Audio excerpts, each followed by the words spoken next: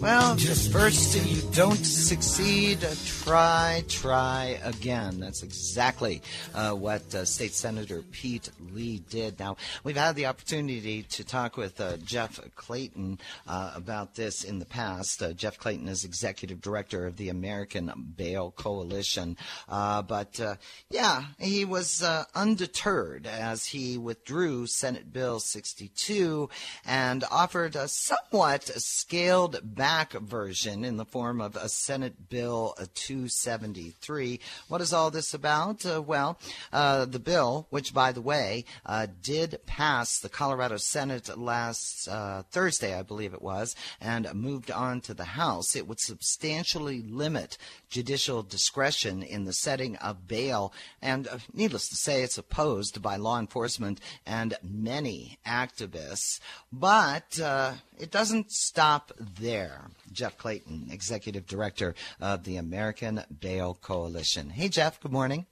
Thanks for having me on. Good morning. You bet. All right. So let's work through this because, that first iteration of the bill in the form of Senate Bill 62 kind of went down in flames. It didn't even have enough Democrats' support to see the light of day. That's right. It didn't. And now we have Senate Bill 273, which I would call the big lie, that it's some big different bill that changes things. But that's what we have going, and that's what the senators were sold on, unfortunately, in the Senate. And it's probably going to fly right through the House, right? Well, we don't know yet. It's been calendared for Thursday. We've heard that there is significant opposition in the House, and then it's not a done deal at all. And obviously it's our job to get the message out on what this bill actually does and counteract what the ACLU is saying this bill actually does. Mm-hmm. And so what does this bill actually do? Well, it restricts powers of officers to arrest in almost all misdemeanor cases, many serious, and it creates a presumption of a personal recognizance bond in all felony 4s, 5s, 6s, and misdemeanor crimes in Colorado. All right, and what about the impact on bail? Well, this legislation is no different from the previous legislation. The issue is that the ACLU is trying to claim that judges can apply current law, but the whole reason they're running the bill is so more people get out of jail for free. So that's the problem, and that's what the senators listen to, is that the exceptions the judges can invoke when clearly, and I can explain if you want to get into it, there's no way the judges can get these exceptions in a vast majority of these cases. Take us there and, get into the proverbial weeds, not minimizing the subject, but help us understand the implications. Right. Under current law, a judge just makes an assessment as to whether somebody's going to appear or commit a new crime, then they impose a bail. Under this legislation, if it's an F4 or lower, which, could be vehicular manslaughter, aggravated carjacking, we've been through all the offenses, is that they're going to have to prove that the person's trying to flee, and they can't use their record of appearing in court as evidence in the past. And so prosecutors are never going to be able to prove that somebody's going to take off. They just can't do it. The other problem is that they have to prove a substantial risk to a specific person or community harm, and that's very difficult to prove as well, a substantial risk versus just saying, well, this guy's got a lengthy criminal record. There's a chance, he's probably going to do it again. So there will be some exceptions, but the vast majority of these people are going to get a personal recognizance bond. And that's just the truth. That's the reality. Needless to say, this would impact the ability of the police to do their jobs and certainly have an effect on overall public safety. I think so. And as I've told the senators and told everybody, the only people that are going to benefit from this law are people that the cops want to arrest and the judges want to impose bail on, right? And that they would do it right now today.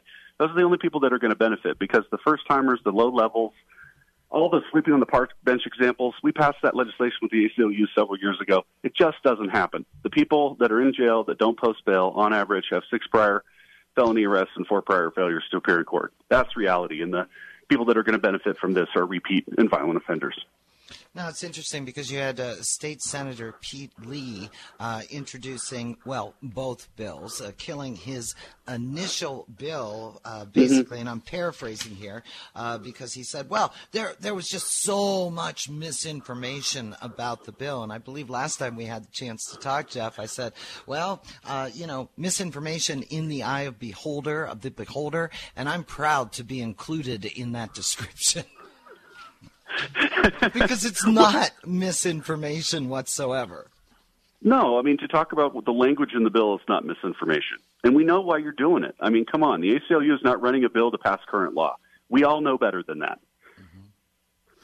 Jeff, last time we spoke, you talked about some innovative bail techniques that are being undertaken in some states, among them California. And I invited you back on to talk a little bit about those methods. So if you have a few minutes, take us there. Yeah, we do. So, there's been a couple cases out in Nevada and in California to deal with the idea that, somebody's being held solely because they can't afford bail.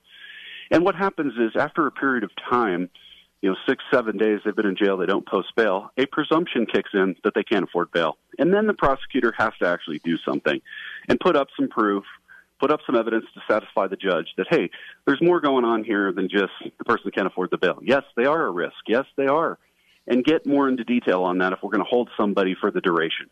And that makes sense. And that's what we should do in Colorado. What we've learned in Colorado over this legislative session is that we can lose a mom in jail for 15 days and not set a bail. We can lose people in jail for months.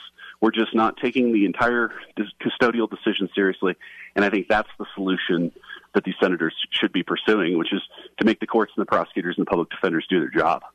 If common sense is so common, why is it seemingly MIA these days? If I could bottle up the solution to that, I think we'd both be in another line of business. So, I don't know. I think it's the George Floyd situation, the spotlight that's been put on police brutality, and then just the ease that we're making the general conclusion that the entire criminal justice system is screwed up, when in reality there are some changes we need to make, but not a complete overhaul. Right. We shouldn't be giving aggravated carjackers personal recognizance bonds. It's as simple as that. 7:14 now, 1310 KFKA. Jeff Clayton, Executive Director of the American Bail Coalition. It's going to be interesting to watch the trajectory of this bill through the House. Appreciate your time, appreciate your efforts. Tell us a little bit about the American Bail Coalition. Sure. We're a trade association of insurance companies who underwrite bail bonds throughout the United States and fighting for reasonable and sensible bail reform. Thank you so much for your time, your insights, your perspectives, as always. You got it. Enjoy the week. You as well. Jeff Clayton, Executive Director, American Bail Coalition. 7:15 now, 1310 KFKA.